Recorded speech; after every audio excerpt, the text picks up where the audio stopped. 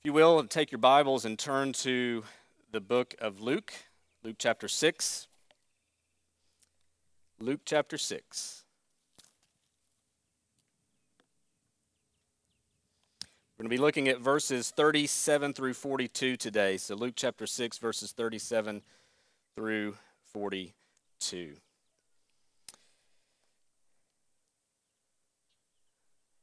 Let's pray together as we begin this time. Father, we do thank you for this day. We thank you that we can be gathered on a day like today. We ask now that as we open your word that you would change our hearts, our minds, everything about us to be more like Christ. That you would help us to love him, to love each other, and to give our lives for the sake of the gospel in this world. We pray this in Jesus' name. Amen. You know, as you think about all that's going on in the world today and certainly in our nation, it's easy to come to the conclusion that it seems like the train has gone off the rails. And in many ways it has, but the fact of the matter is, things have been off the rails since Eden. Garden of Eden. We know that sin entered the world and all kinds of depravity and corruption entered that day. And we know that when we think through the lens of Scripture and we think through the lens of God's redemptive plan, that whether we're living in times of absolute turmoil and chaos or whether we're living in times of peace, whether we're living in times of unity or whether we're living in times of division, all of our experiences fit within a greater framework of the gospel narrative, the greater storyline of Scripture, that grand narrative that we have from Genesis to Revelation. And we often use 4 different words to describe this grand narrative, don't we? We talk about creation. God created and it was good. And then you have the fall. God created, it was good, and yet we rebelled against our Creator and we became sinners. We are now corrupted. We now experience life in a fallen and broken world due to sin, and we know that that's been the case. And then we move from from creation to fall, then to redemption, and God's plan all throughout the Old Testament being promised and then accomplished when the Lord Jesus Christ came. He gave himself to live a life of righteousness and yet died a sinner's death on a cross to bear the burden and shame of our sin, and was 3 days later raised from the dead and now ascended to the right hand of the Father on high, and he's promised to come again. And so we have this great work of redemption that God has accomplished in order to secure our salvation and forgive us of our sins, to make us whole again. And then we have the consummation, the day when all will be made right, when all wrongs will be righted. When we see the fullness of God's kingdom in its perfect and complete state, and we live with him forever and ever. You see, our hope is in the finished work of Jesus Christ, who came to redeem us from the fall and take us to glory. But yet we live in that time frame where that completion is not yet. We still await the final day when all is perfect and all is well. And we live in that moment when we still feel the weight of and the crushing load of our sin and our brokenness and our shame and all of the evil that we see in the world. We still live in that day as we await that coming day. And we live in this day as people who have a great hope, a great sense of confidence in what Christ has done. And yet we feel the weight and the burden and the pressure and the angst of all that's going on in our lives, in our families, in our communities, in our cities, and in the greater culture at large. Even as we await that full and final day, as God's people, we're not called to be idle. We are called a lot of times in Scripture to wait and to wait patiently and all those kinds of things, but yet we know we're not called to be idle. Jeremiah even told the exiles in Babylon to seek the welfare of the city, to do it good, be godly and good people in the world. And so we should use our voices in our lives to do good. And that includes working hard to serve our communities, to serve our neighbors, to love our enemies, as we talked about last week. It includes things like speaking on behalf of those who are treated poorly, whether we're speaking on behalf of the unborn or on behalf of the unheard, those who are encountering so many injustices in this world. One thing I've kept mulling over in my mind this week, in the midst of such brokenness and such injustice and violence and all of the varied responses that we see going on and many of us have contributed to, one thing remains a fact. As God's people, we are called to be a distinct people in this world.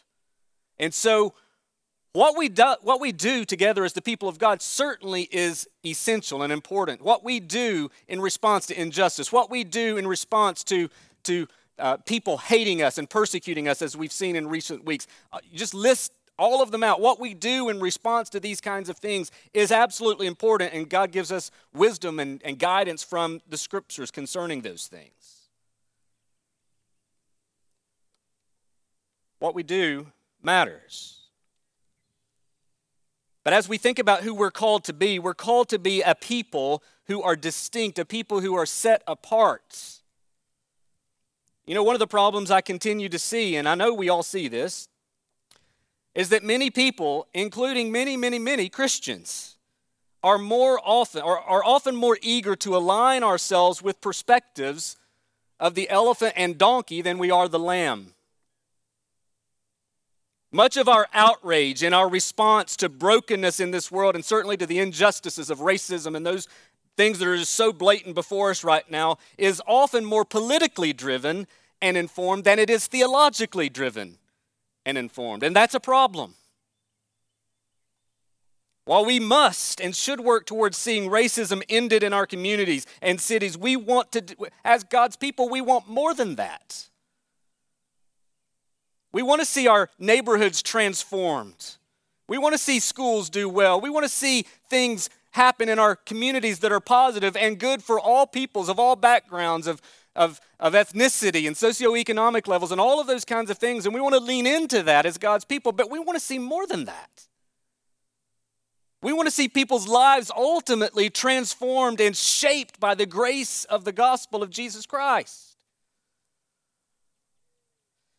In fact, I would say, when you look into the brokenness of this world, the injustices of this world, and the things that continue to be before us in this life that are horrible to watch and horrible to see, Christians have the answer to true and lasting peace, unity, reconciliation, and justice. I heard it said just this week from someone within a very secular organization would even say that the answer to what we're seeing right now in our country begins in the churches. And the reason it begins in the churches is because we have the ultimate solution to all of life's problems, and that is found in the fact that we have a Savior who died for sinners to forgive us of our sins and to transform and renew us as His people. And that begins to look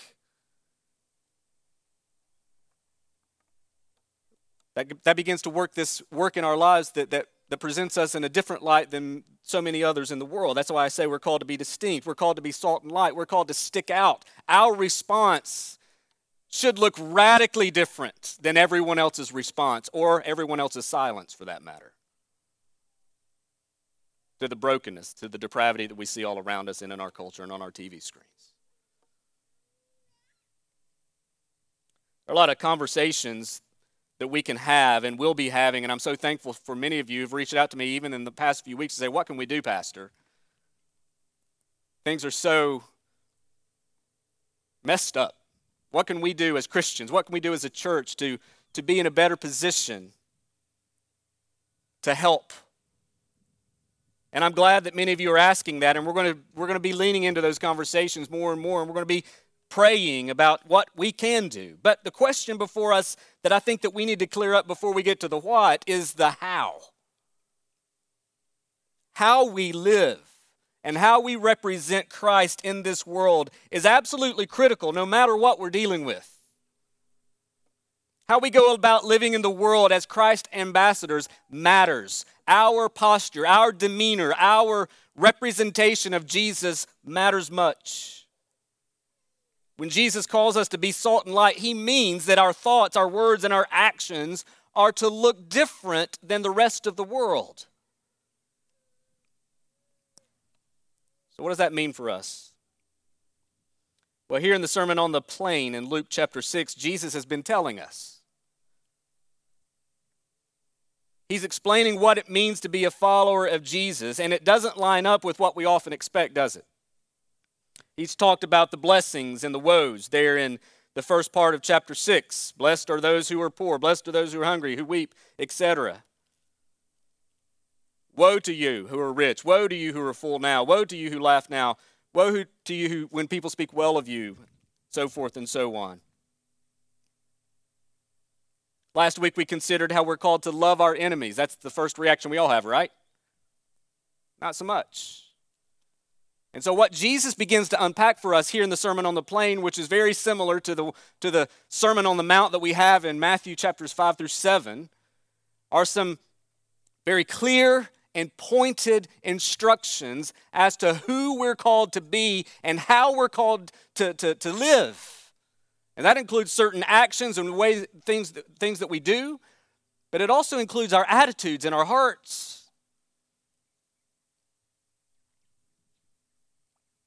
So what does that mean for us here? Well, here in our text today, Jesus calls us, especially in reference to our relationship with other people, he calls us to a posture of humility. And I want to read beginning in verse 37 down to verse 42, and then we'll make a couple of observations from this passage. Jesus says, "Judge not, and you will not be judged. Condemn not, and you will not be condemned. Forgive, and you will be forgiven. Give, and it will be given to you. Good measure, pressed down, shaken together, running over, will be put into your lap. For with the measure you use it, will be measured back to you." He also told them a parable. Can a blind man lead a blind man? Will they not both fall into a pit? A disciple is not above his teacher, but everyone, when he is fully trained, will be like his teacher. Why do you see the speck that is in your brother's eye, but not notice the log that is in your own eye? How can you say to your brother, "Brother, let me take out the speck that is in your eye," when you yourself do not see the log that is in your own eye? You hypocrite, first take out the log out of your own eye, and then you will see clearly to take out the speck that is in your brother's eye. The Lord calls us as his people to live with a generous posture of humility towards others. And there are two ways that we exhibit this kind of humility as Christ followers according to these verses. Two ways, according to these verses, that we can exhibit that humility. First of all, we must assume a posture of grace, and we see that in verses 37 and 38. Starting in verse 37, you have a series of 4 imperatives. Judge not, condemn not, forgive, give.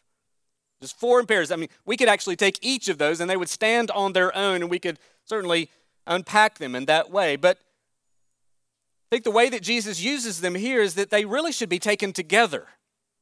You see 2 pairs there with a promise. Judge not, condemn not, and you will not be judged and you will not be condemned. Forgive, you'll be forgiven. Give, and you'll be given back.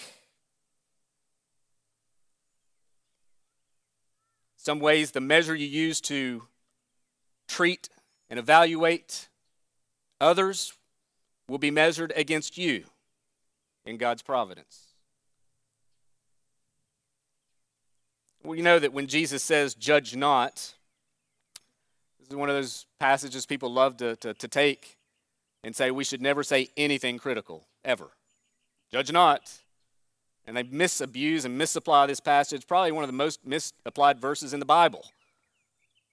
We can never say anything critically or confront someone or anything like that. But that's not at all what Jesus is saying, because we know later he's going to talk about the importance of taking the log out of our own eye before we deal with the speck in others' eyes. He assumes we're going to do that. He assumes we're going to come alongside of other people to help them in their struggles and in their sin. He's just saying you need to make sure you're taken care of first. See, what Jesus is saying here is he's given us these four imperatives to point out just the general posture in which we ought to live out our lives towards others. Taken together, Jesus is saying that we as his followers are to live in a way that is hesitant to condemn and quick to forgive. Calling us to avoid having an arrogant, hostile attitude towards others that assumes they're a lost cause or just a judgmental kind of spirit. You've met those kinds of people. Maybe some of us are those kinds of people.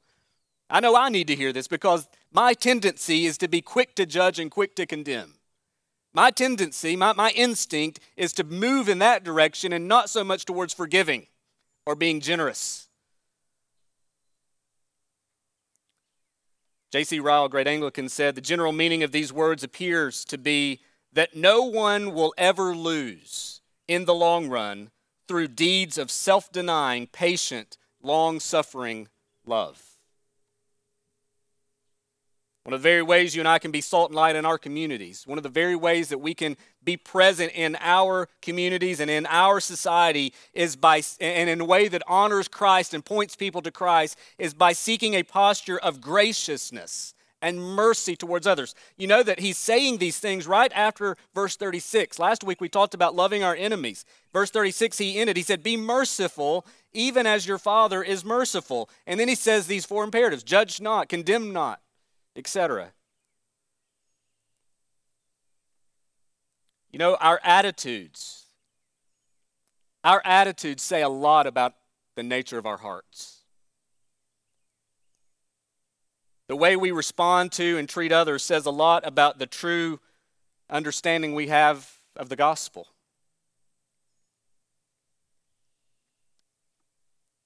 So does he mean that judge not, condemn not, that we should never be critical in our evaluation of others or of things in general? Does this mean we should ignore the pursuit of justice? That we just sweep all wrongs done to us and others under the rug? Do we look around to the injustices in this world, maybe in this day and time, and look at our black and brown brothers and sisters and say, this is life in a fallen world, you're just going to have to deal with it? Is that what we do? Is that what this text is saying? Does this mean that we never would avail ourselves to the tools of justice in our local and national governments to address wrongs done? Of course not. Jesus says a lot about government, and he has a lot of instruction about, assumes there's going to be courts of law and those kinds of things. It's a prominent theme throughout the Bible, and God has things to say about it. However, how we go about treating people, even in our differences, even in our differing perspectives, how we do that is critically important. We must do that with compassion and treat people with dignity and grace, even when we don't see eye to eye. Listening to an interview just this past week. It's an interview with a black pastor. His name's Brian Heron. He's the pastor of Zion Baptist Church there in Minneapolis. And the reporter was asking him, and in that conversation, he was certainly condemning the violence and the hostility that was going on. And the reporter pushed him a bit, and the reporter said, but is there any part of you that wants to get out there and burn something down? And this was his reply. He said, oh, please, all day, every day, but for God. And then he said it again, but for God. He makes the difference in my life. He says, you think I'm not mad enough to tear something down or hurt some folk? But what good would that do? What would that serve? What purpose would that serve? But for God.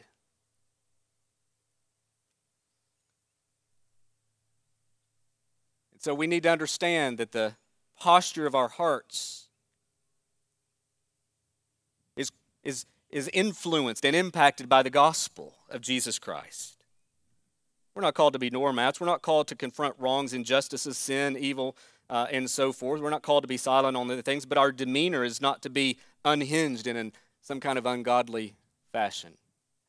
Jesus is calling us to a posture of grace. These imperatives, especially when they're strung together in the way that they are, to judge not, to condemn not, to be forgiving, to be generous in our giving towards others, is a posture that we're called to be. Our immediate instinct is to be people who react harshly, right? We have opinions, we have thoughts, we have concerns, and certainly there are times for that, but at the end of the day, Jesus is calling us to make sure that we're in a position of generosity, and the gospel, as this pastor is saying, makes all the difference in the world, even when we are at our angriest moments. The posture of humility is a work of grace in our lives, and that's what we're called to exhibit and to reveal to others. How we treat people says a lot about what we believe about the gospel, friends.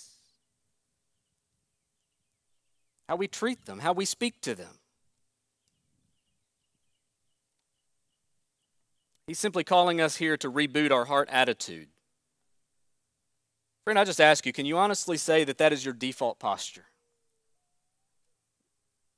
I can't answer that question in a good way. That's not my default posture. My default is to be reactive and to be in the heat of the moment with everybody else. My default posture is not to be slow to condemn or judge. But as I remember the work of grace in my life, and as I cling to the presence of the Spirit in my life, I understand that Christ is transforming me, and He's giving me grace upon grace to react and to respond in ways that is more fruitful and honoring to Christ. There's so much division and anger in our world and in our nation and our community, so much division, even in the church. And Jesus' call here is to assume a posture of grace, one that we very much need.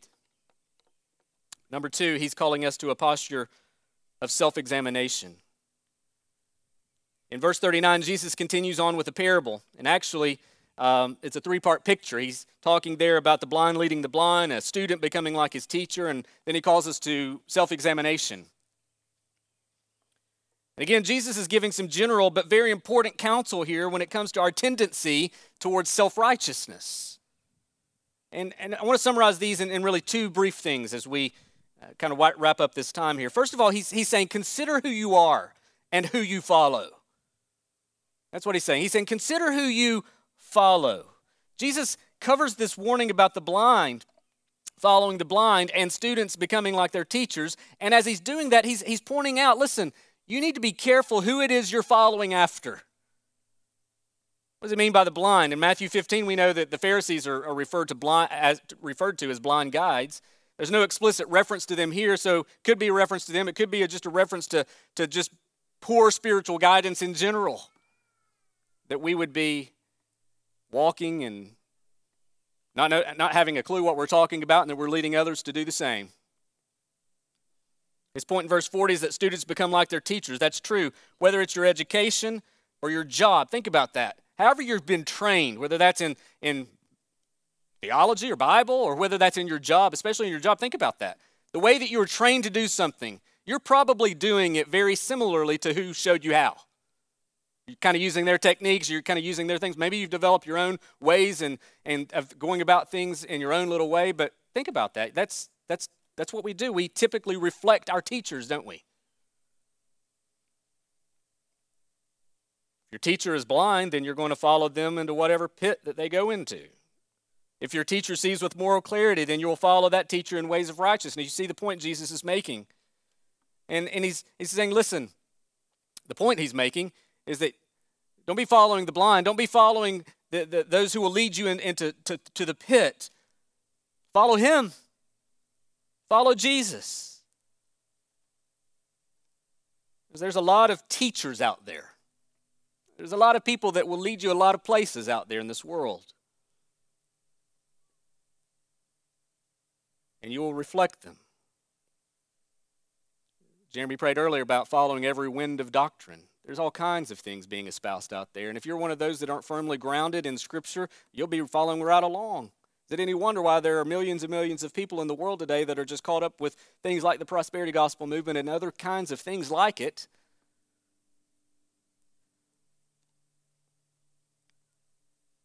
You and I need to be careful who we follow, but here's the gold nugget. You will never go wrong with Jesus. He may make you uncomfortable. He may challenge you. He may convict you. He may do an extraordinary work in you. But listen, he will never mislead you. He will never mislead you. Think about that in regards to the first point that we were talking about. If we're going to be a people of grace, then we need to follow the one who perfectly embodies that grace.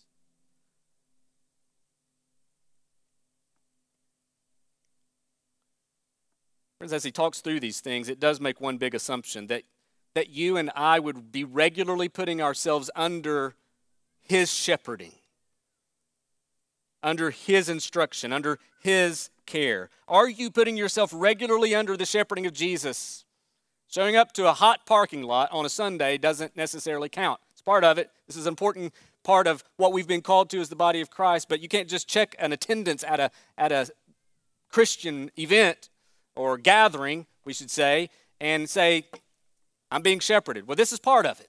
What does this look like through the rest of your week? What does it look like through the rest of your week? Are you submitting yourself under the authority and the shepherding of Jesus? Do you look to what he has to say first, not to what someone else has to say on social media?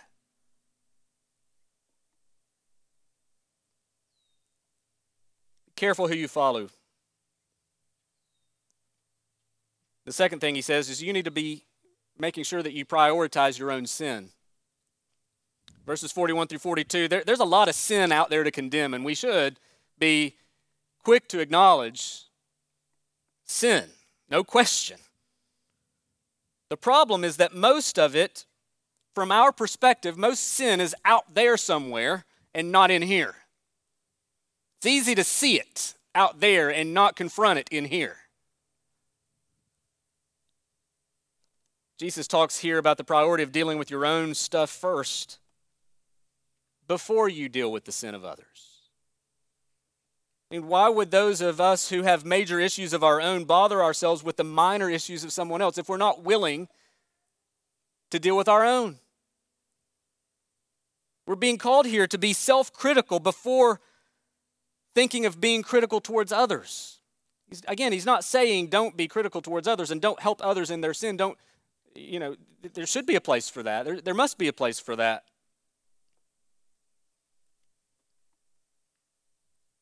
Friend, it would not be Christ-like to see a brother or sister in sin, an unrepentant sin, and not seek to come around them and alongside them to help, to be a voice in their lives for good and for their sanctification. We should, but all Jesus is saying here is that we need to do the hard, important work of self-confrontation first.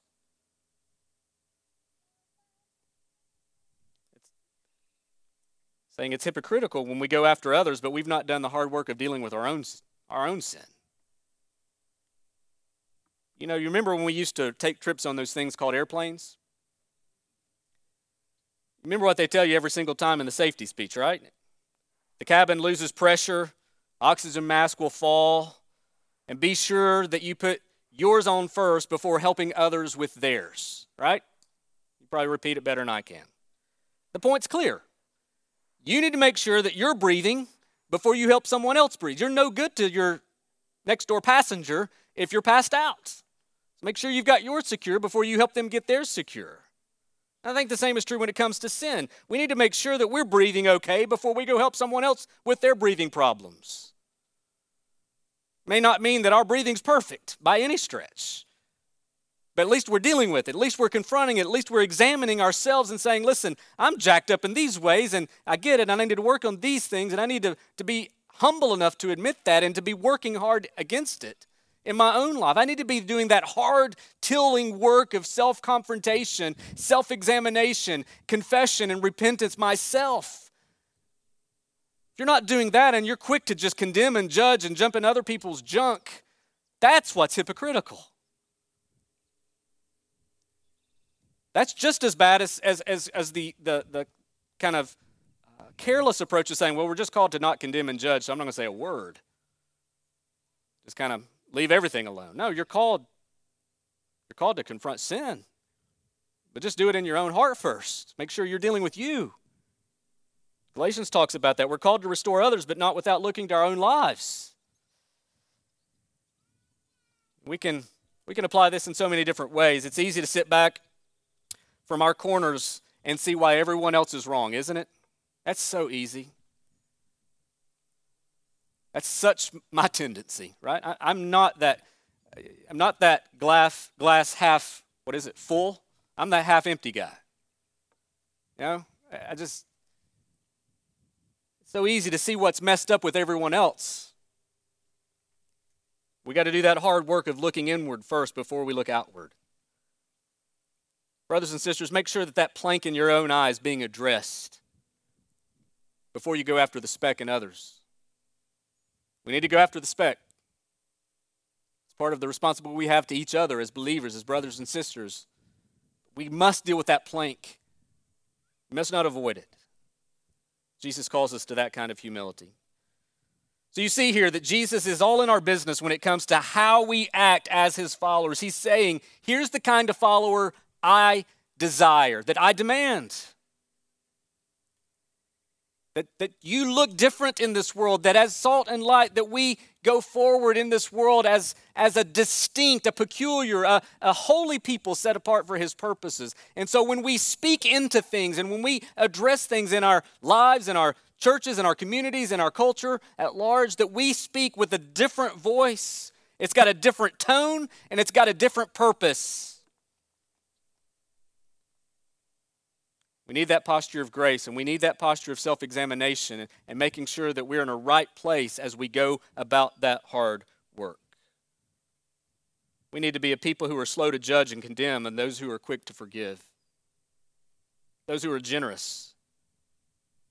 And as you give yourself to this kind of way, listen, we're told here in this text that God will honor that he will bless it. We don't need any more self-righteous, judgmental, unforgiving, selfish Christians in our ranks. We've got plenty. The world is full of those kinds of people, not only in the church, but especially outside of the church. Jesus says, if you're going to follow me, I'm calling you to a life of self-denial and a life of humility, a life that exhibits mercy and grace and compassion.